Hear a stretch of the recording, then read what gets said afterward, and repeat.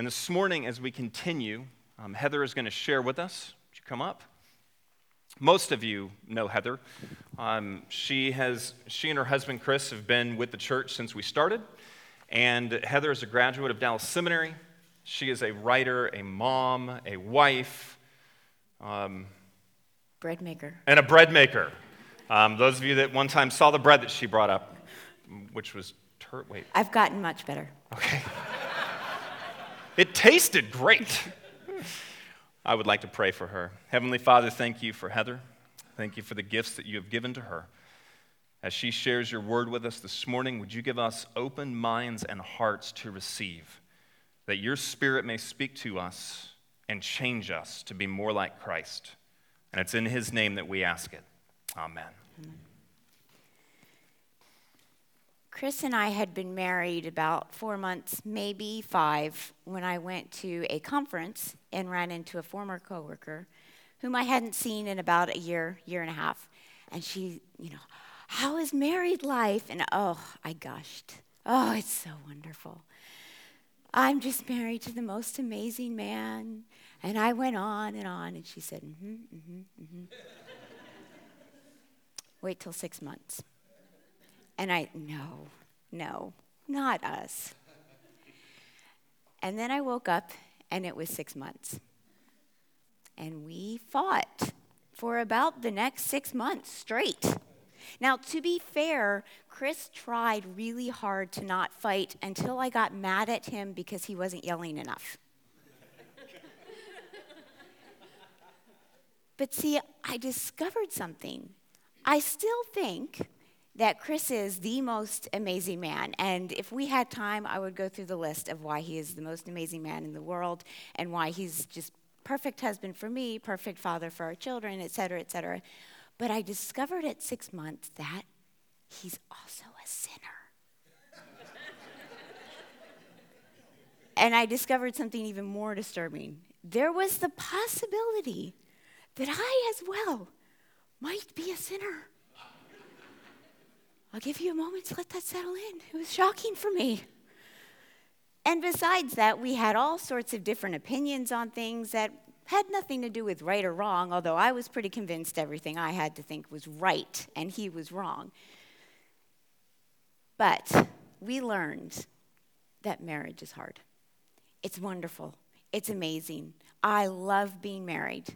But it's also hard, and it's a lot of hard work, and it takes a lot of commitment. The church is not that much different. Being part of this community is wonderful. It's amazing. And I feel like I'm still in that honeymoon haze here with Redemption. I just think everything about Redemption is wonderful and amazing, and I love you guys so much. And I gush all the time when people say, how are things at Redemption? Oh my goodness, it's just so wonderful. And people say, Because Redemption is an amazing church. You guys are amazing, and this is such a wonderful body of believers. But I have a feeling that the honeymoon stage at some point is going to end. And at some point, we might get annoyed with each other. At some point, we might have some disagreements. And some of them might just be silly things like, I really don't want to go through that entrance. I like this entrance over here. Thank you. That was like the perfect setup. We planned that. And some of them might be more deep-seated things, some more theological issues that we'll have to work through and figure out. But there will be hard times. There will be disagreements. We come from a lot of different backgrounds, and the more we grow, the more backgrounds we come in, and the more opinions come in. And it's just inevitable that this will happen. And here is what I love about God, one of the many things. He chose to give us stories of the early church that are hard, that are messy, that are people disagreeing and having a hard time and trying to figure out life together. What does it mean to do community? What does it mean to have church? What does it mean to do ministry? And that's what Luke, the author of Acts, gives us these messy, sometimes ugly stories of things that happened, of people working through these things. And this morning, we have a particularly hard story. To me, it is such a heartbreaking story of this dynamic duo, this amazing ministry team who come to a point where they can't agree and they end up separating. And it's heartbreaking to me. I hate this story. I hate what happened.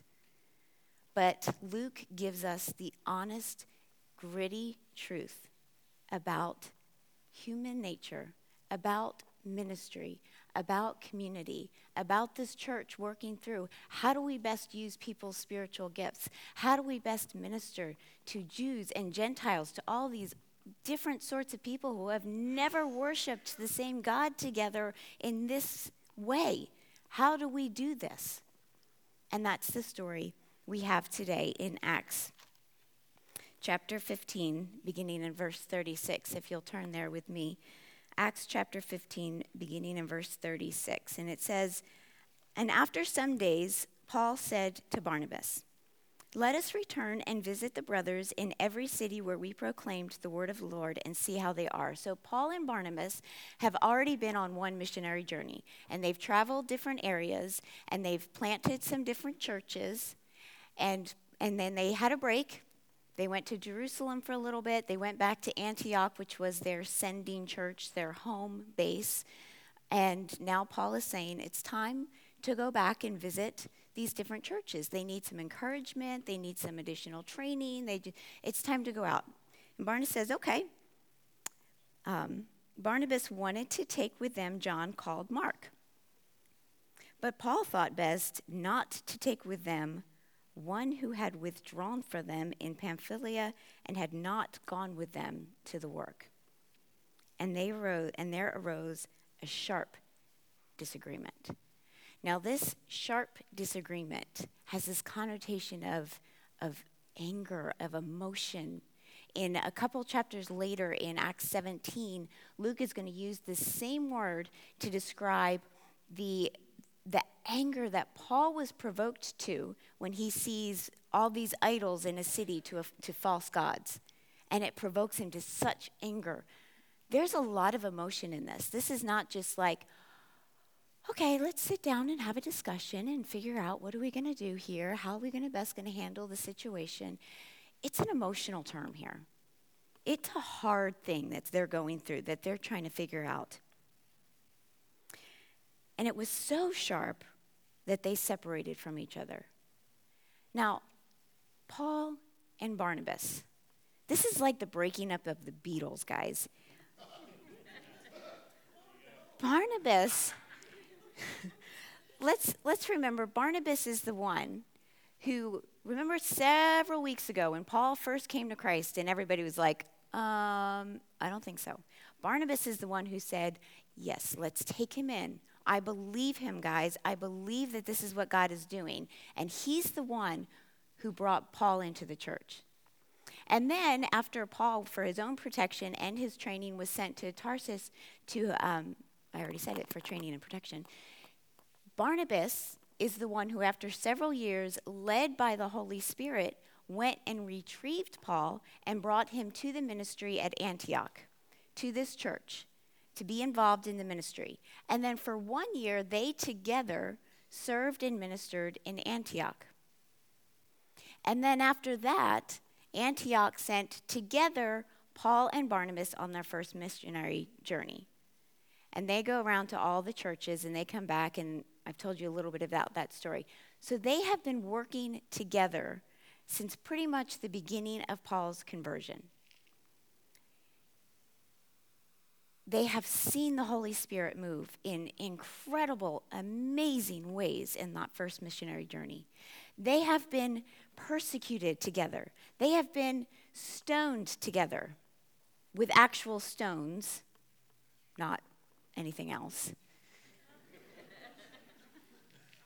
They have gone through a lot. What on earth could bring this ministry duo to a point where they can't continue together, where they can't come to agreement? Well, it says that Barnabas wants to take John Mark, and Paul doesn't. Now, first, when I read this, I kind of got mad at Paul a little bit. Because, hello, somebody has to believe in John Mark. Sure, he left before, but Paul should know, of all people, that people deserve second chances. And Barnabas, he's known for being the encourager, the merciful, the one who brings people in. I mean, how can you get mad at Barnabas for doing something like that? Paul, come on. Really? You can't give the guy a second chance? You can't forgive him? I mean, Paul writes the two things that he writes the most about in his letters. Number one, the gospel of grace. Grace, people. Number two, unity. The unity of the believers.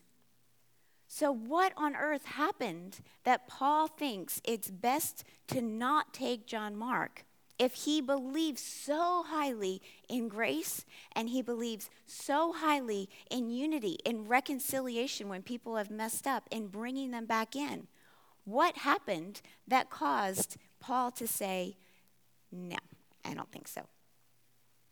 Well, Luke doesn't exactly tell us what happened, but we can infer some things from the way that Luke writes about it, from how he puts it in the story, from some of the language he uses. Some people think that John Mark left because of persecution. I don't think that's true. And let me tell you why I don't think that's true. First of all, let's talk about who John Mark was for a little bit. John Mark he's been part of the church for a while. He's been experiencing some persecution. So in the end of Mark's gospel, there's this odd detail included at the arrest of Jesus about a young man who flees from the scene naked.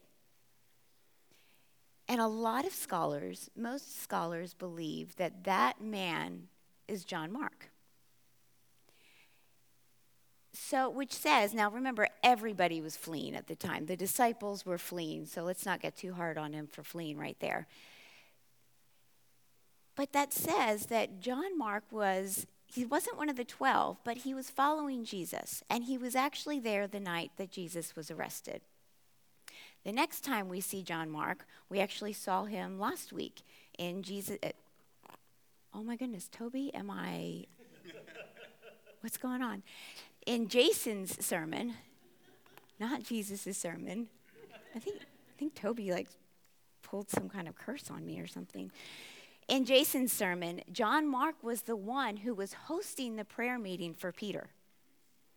So here is somebody who is clearly involved somehow in leadership in the church, who is willing to risk things, risk his home, his family, his life, to host this prayer meeting for Peter.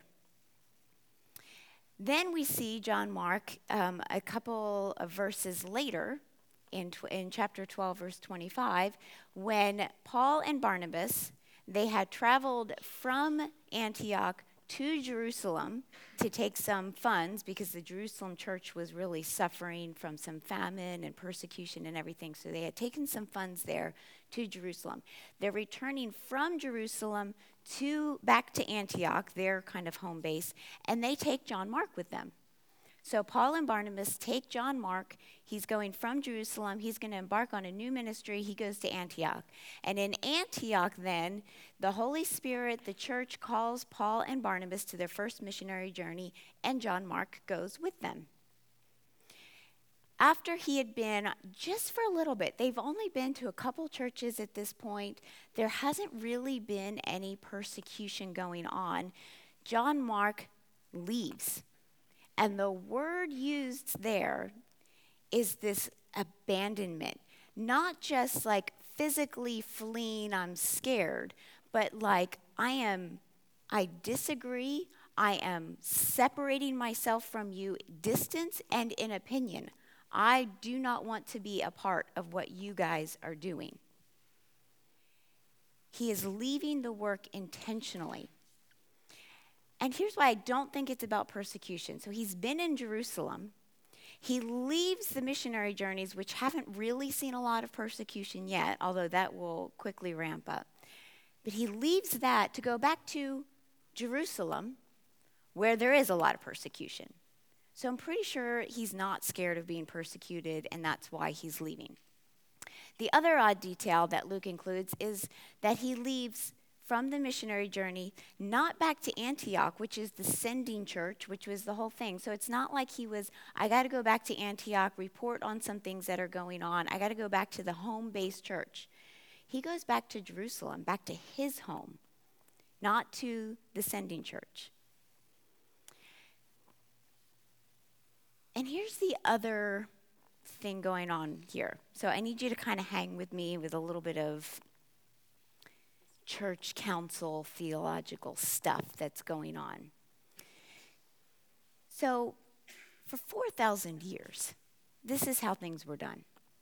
If you as a Gentile wanted to become a God worshiper, if you wanted to be part of his chosen people, if you wanted to be part of his kingdom, great, the Jews said, you become Jewish. You become circumcised. And that's how things were done for 4,000 years. Now, Paul is going off. He's called to a ministry to the Gentiles. And this is we have not seen mass conversion of the Gentiles like this before. We have not seen this many Gentiles decide to worship the Jewish God before. This is the first time. It's a huge thing. It's a huge difference. And Paul is not circumcising them. 4,000 years they've been circumcised, and Paul is not doing this. And I think this is hard for us to really grasp because we are so far removed from this whole idea of the Jewish God. Because at the time, remember, Jesus was the Jewish Messiah.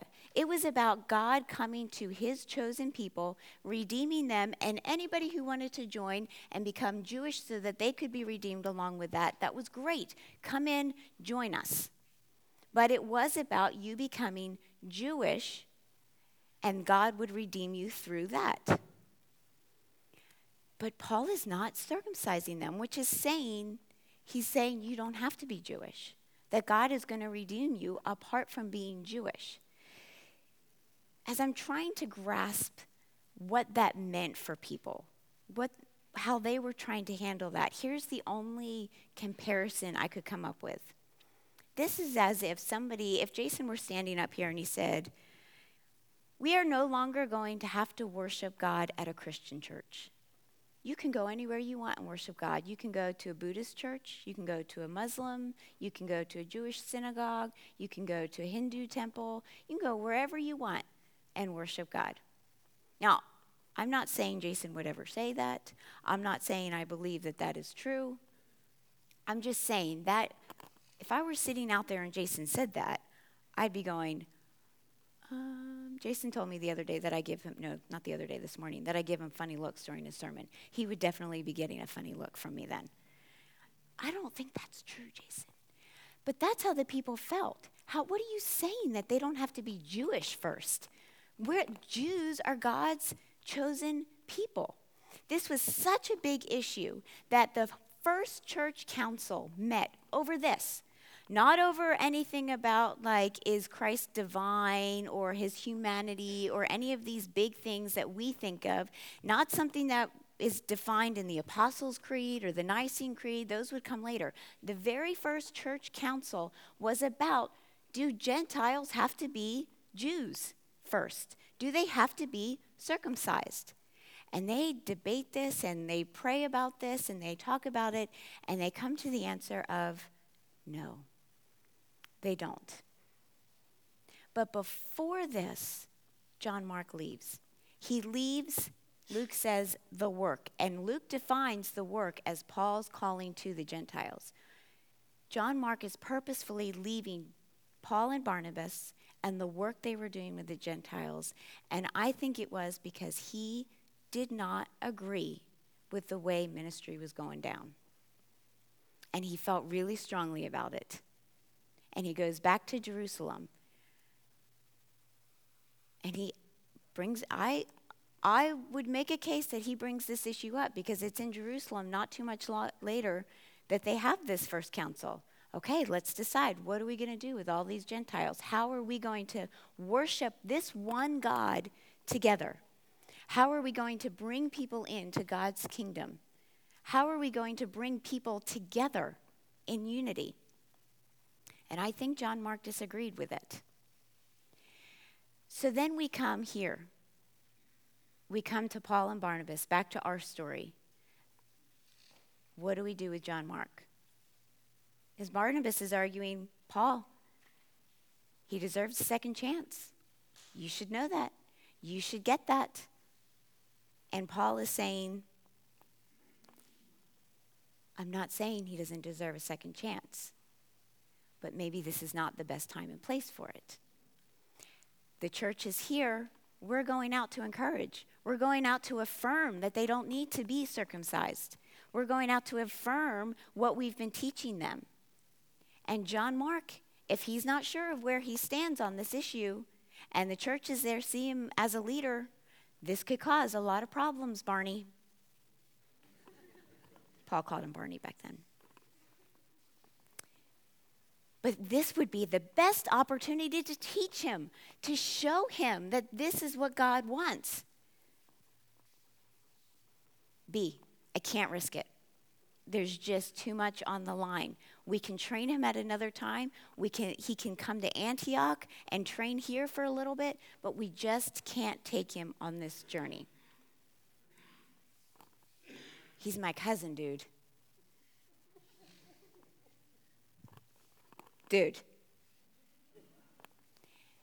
And they leave. They separate. And this is heartbreaking to me. This is such a sad story. Ministry is really, really hard. I don't think for an instance that this was about Paul and Barnabas. Now I'm calling him Barney. Paul and Barnabas just hurt feelings or pride or I want my own way. I think that this was, Barnabas said, this is the best way to do ministry. And Paul thinks this is the best way to do ministry. They are both at a place where they want to minister.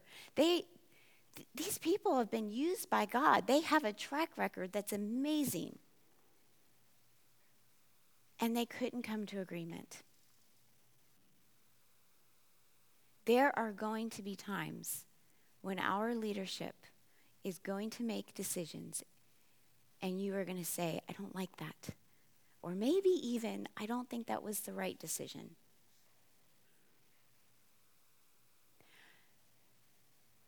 This leadership has to make, you and I, we're not on staff meetings. We don't see a lot of things that's going on.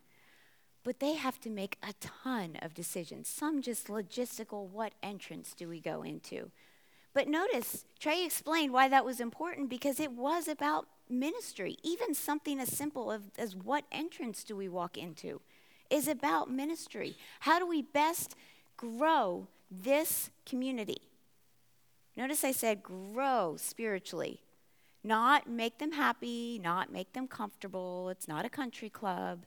How do we best spiritually grow this congregation? And so I want to ask you guys, for us, how do we best support our leadership? These people who God has tasked with shepherding us. These people who give so much time and have sacrificed so much for us. How can we best support them? And I want to suggest 3 ways. First one, just simply show them grace. Just take into consideration the myriad of decisions they have to make, from big to little. All the different backgrounds that they have to take into consideration, all of the people that they are trying to serve. And show them grace. Honestly, I have not always been good about this in past churches. There have been churches that I've been a part of, And they've made decisions that either I didn't like, maybe even hurt me personally. And I let that get in the way of my own participation in spiritual growth. Because in the end, that's what happens when we put up those walls. It was my growth in spiritual participation that was hindered. The churches are still going strong, thank goodness. Thank goodness my little pettiness didn't get in that way. But so the first thing I want to say is show them grace for their sake and for yours. The second thing I want to say, and as soon as I remember it, I'll share it with you. Because I remember my first point, and I remember my third point, and the second point is totally left the building. So we'll move on to my third point. My third point is pray for them. Last week, Jason talked about the power of prayer.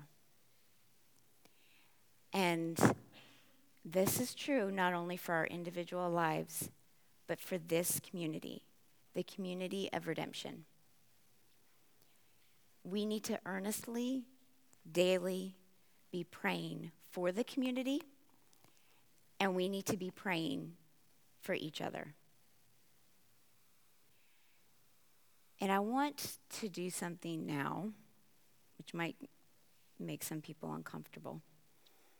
I want to have all the clergy and their spouses, so clergy and staff and their spouses, just stand up so I want us to take just a moment right now to pray for them, because this is important that we pray for them. So clergy and spouses, so we have Sandra, Clark, Andy, Sheila, Aaron, thank you, Trey, and David and Nancy, and Laurie and Tom.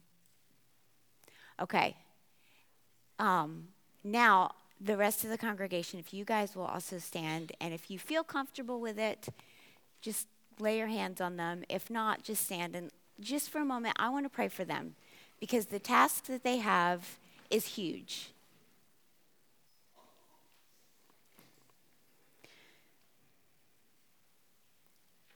Father, I thank you so much for these leaders, these amazing people who have sacrificed so much, who continue to sacrifice so much, who have done so much that demonstrates their love for you and their love for us. I pray that you will minister to them, that you will fill them up, that you will give them your peace and joy and love. I pray that you will give them wisdom in all of the many decisions that they make all the time. I pray that you will help us to show them grace and love and to support them in the way that they need to be supported. I pray these things in your son's name, amen. Hey, and guess what? While we were praying, I remembered my second point. See, prayer works. My second point, really quickly, is to thank them. So, as a mom, some days I feel like my entire day is dictated by food.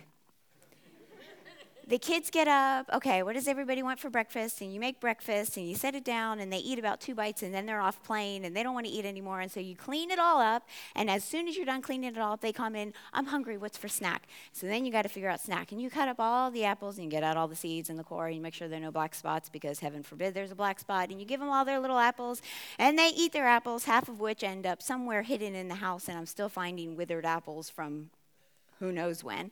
And then they finish all that up and you get that all cleaned up, and it's time to think about lunch. And now you get them lunch and you put the lunch on the plates and then you give it to them, and oh my goodness, there's whining and complaining because I've put it on the wrong plates. Keegan wants the red plate, Annie wants the green plate, Grace wants no plate at all. She just wants it on the table. And then you get them all to eat this stuff, and they finally eat, and you clean it all up, floor, table, ceiling, wherever the food is. And you get that all cleaned up and you think, oh, I have to think about dinner. What am I going to make for dinner? I have to defrost something. So I get something out of the freezer and you figure out what you're going to make for dinner, and then maybe you have a couple minute break. And then it's snack time again. What do you want for snack? And they want this and that. And so you're getting them trail mix, and you have to make this trail mix, but you have to make it this way for Annie and this way for Keegan and this way for Grace because they all like it different ways and they all like it in different bowls. Nope, not that bowl, Mom. I want this bowl. Okay, now I've got the snack ready. Okay, now I've got to get dinner. So I have this, which is not quite defrosted, but it's okay. And then I have to get the vegetables and all this, and you put it on their plate, and no, Mom, how could you give me Brussels sprouts? Because yesterday you loved them. And every once in a while, just every great once in a while, I put their plates down and they go, on their own. Thank you for making dinner, Mama.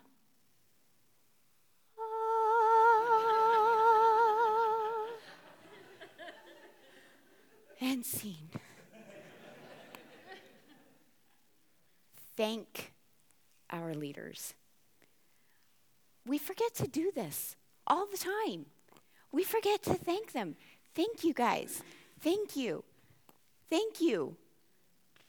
Thank you for all the work that you guys do. Bonhoeffer wrote a whole book called Life Together about living life together as a community, as a body of believers. It's an amazing book. I highly recommend it. But he says this about the community. The more thankfully we daily receive what is given to us, the more surely and steadily will fellowship increase and grow from day to day as God pleases. If we do not give thanks daily for the Christian fellowship in which we have been placed, even where there is no great experience, no discoverable riches, but much weakness, small faith, and difficulty. And let me just say, I don't think that applies here. He's saying thank God for the fellowship, even when you feel like you're not growing, the sermons aren't very good, the music kind of stinks. We don't have that, right? We have an amazing service. We have a lot to thank God for. If, on the contrary, we only keep complaining to God that everything is so paltry and petty, so far from what we expected, then we hinder God from letting our fellowship grow according to the measure and riches which are there for us all in Jesus Christ. When we don't thank God for what he's given us, and when we don't thank each other, that hinders our fellowship. But when you have a mindset of saying, God, thank you. Thank you for making me a part of this group. Thank you for the leadership. And thanking the leadership themselves. Can we be the people that make them go, ah? That will grow our fellowship. That is going to give them some energy to go on. And that will give us the mindset of letting us know what kind of amazing place this is. Show them grace, thank them, and pray for them. Now, this is a broken story. It's a sad story. But our God is a God of redemption. 3 years ago, there was a bombing at the end of the Boston Marathon. And one particular girl, there are a ton of stories about this, but there's one particular girl named Kelly something. My memory. Kelly something. Who was at the end of the race, and she caught shrapnel in her legs. She was part of this horrible tragedy that happened. 3 years later, she's running the race with her boyfriend of 2 years. And he decides he wants to redeem Boylston Street for her. And he decides he's going to propose to her as they cross the finish line. Now, it didn't exactly go according to his plan. He had this big plan. At the end, a half mile before they came, he was going to start, reminiscing about all these wonderful things about their relationship and all this stuff. But he's never run a marathon before, and he drank too much, and he knows if he opens his mouth, he's going to spew everywhere. And she, who has run a marathon before, sees the finish line and starts sprinting, and he can barely even catch up with her. But they get to the end, and he shakily goes down on one knee, and he says, "Will you marry me?" And then he projectile vomits. He said, "I'm so proud that I didn't vomit on her shoes." And she said yes. And that place was redeemed for her.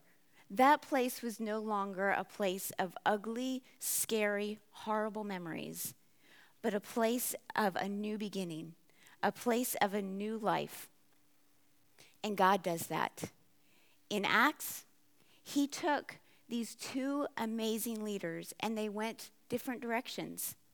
Barnabas took John Mark and went to Cyprus, and Paul took a man named Silas, a man who had been part of the church leadership in Jerusalem and in Antioch, and he takes him and goes north.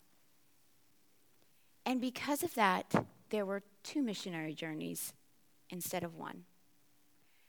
Because of that, there were 2 leaders trained, John Mark and Silas, instead of just 1. Silas he was with Paul quite a bit from then on out. He was a scribe for Paul, and he was a scribe for Peter. He was an important part of the church leadership. John Mark, whom you better know as Mark, went on to write the very first gospel. The reason scholars think that odd detail about a young man fleeing naked from the scene is because Mark wrote that story. He wrote that gospel. He became a scribe for Peter and traveled quite a bit for Peter. He also became a ministry partner with Paul. He traveled with him. Paul later wrote that he was a great comfort to him and help to him. He asked a church to send John Mark to him. There was reconciliation there. There was redemption. And so even though we have this heartbreaking story, we have a beautiful phoenix rising from the ashes redemption, because that's who our God is. That's what we can be about. We support our leaders. We love them. We show them grace. And we also know that when we have times when we disagree with each other and with our leadership, we have a God of redemption, a God of reconciliation, and we can work it out because that's who our God is. And he wants us to work it out. And that's the beauty. And I love that that's our name. So, ministry is going to get hard. I'm not going to lie. It's not going to be all wonderful. But we have an amazing God,